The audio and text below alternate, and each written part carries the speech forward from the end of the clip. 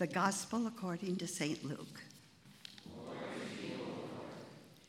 When the days drew near for Jesus to be taken up, he set his face to go to Jerusalem. And he sent messengers ahead of him. On their way, they entered a village of the Samaritans to make ready for him. But they did not receive him, because his face was set toward Jerusalem. When his disciples James and John saw it, they said, "Lord, do you want us to command fire to come down from heaven and consume them?" But he turned and rebuked them. Then they went on to another village. As they were going along the road, someone said to him, "I will follow you wherever you go." And Jesus said to him, "Foxes have holes, and birds of the air have nests, but the Son of Man is nowhere to lay his head." To another he said, "Follow me." But he said, "Lord, first let me go and bury my father."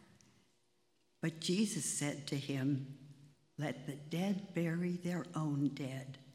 But as for you, go and proclaim the kingdom of God."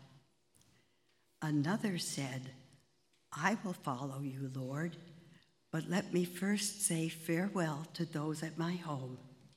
And Jesus said to him, "No one who puts a hand to the plow and looks back is fit for the kingdom of God." The word of the Lord. Praise to you, Christ.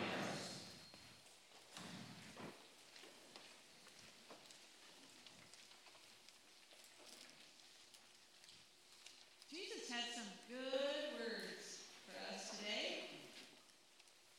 Don't you think? No, he just said. When Sue was reading those words, did you feel a little uncomfortable?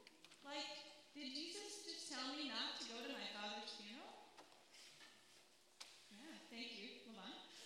Did Jesus just tell me to ignore my family? Right? Yeah. Did Jesus just say, "Don't look back"? I don't know about you, but in my history class, we learned those who don't understand or study history are bound to repeat it. Doesn't seem like very good advice. Jesus? Didn't sound that bad when I wrote it on the paper.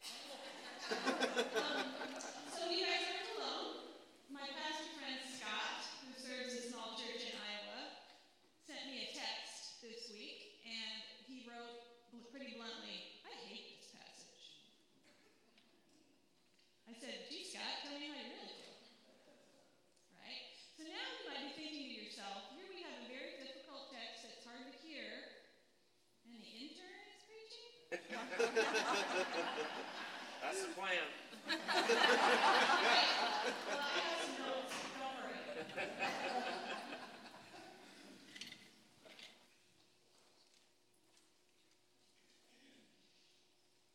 In all seriousness, though, let's unpack this together. Let's get real and sink down into these words. Let them settle in our hearts and in our minds. Who knows what we might come up with, right? First, let's start with that first phrase in verse 51. Jesus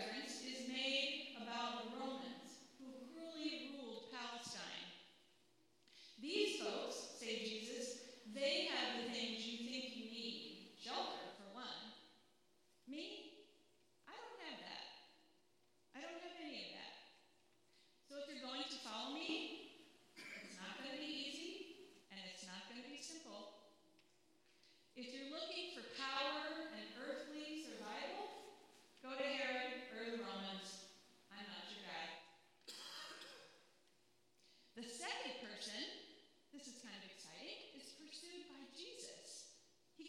Jesus goes to him and says, "Follow me." But this person sidesteps that invitation. "First, I need to fulfill the obligations to my father," which at that time meant living with the family until the father's death. So this isn't just run home to the funeral and come back. This is years, maybe decades, before this person will come and follow Jesus. And you know what? Jesus isn't having any of that. Burying the dead is a way of naming what it means to be totally and completely obligated to your family. And Jesus says, no. Go and proclaim the kingdom of God. That's more important. Then a third potential follower is identified. But this person, too, expresses this need to delay, to tidy up personal matters, to bring a close to the past. Jesus isn't having any of this either. Looking back, Jesus says, will pull you off course. If you're farming or gardening and you're trying to steer a plow and you're looking behind you, where does your hand go? Your furrow is crooked.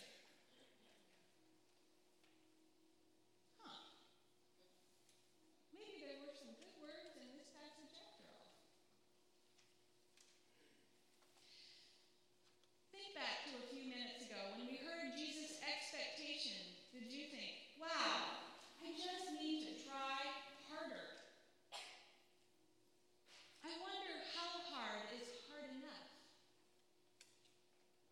Or maybe, just maybe, Jesus is purposefully getting us to throw up our hands.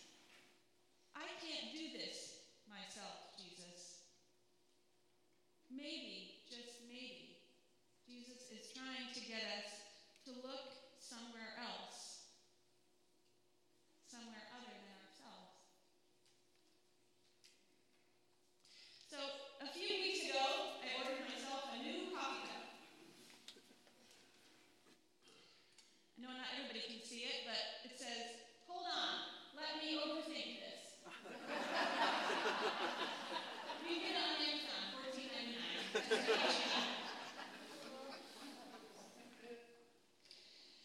I'm guessing there are people in this room who can identify with this. Oh, come on.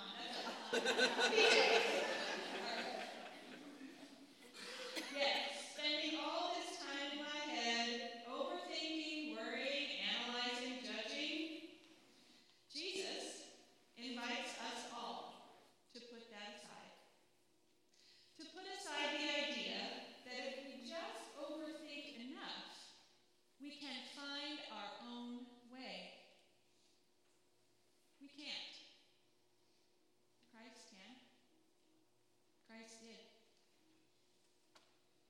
Jesus' words in this passage invite you to focus on a future, to look ahead with hope and expectation of God's kingdom come, God's will be done. There will be stumbling blocks along the way. The biggest one is myself. There will be social expectations and cultural demands. There will be family obligations, peer pressure. And then there's that picture of the life that you thought you were going to have.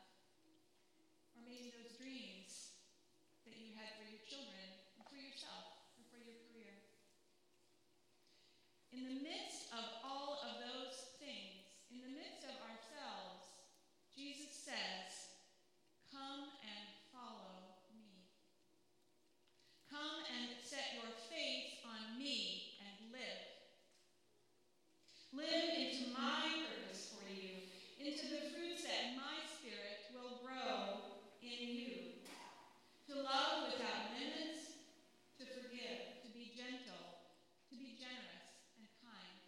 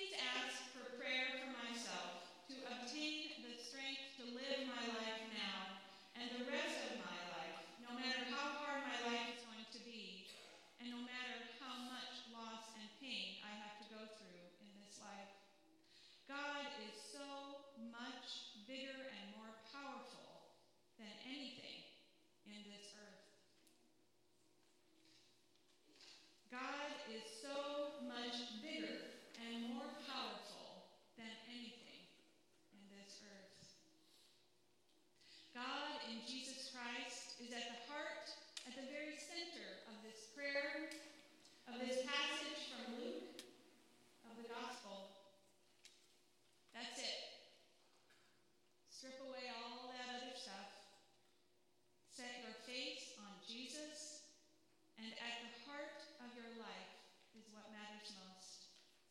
The Christ who loves you, who forgives you, who died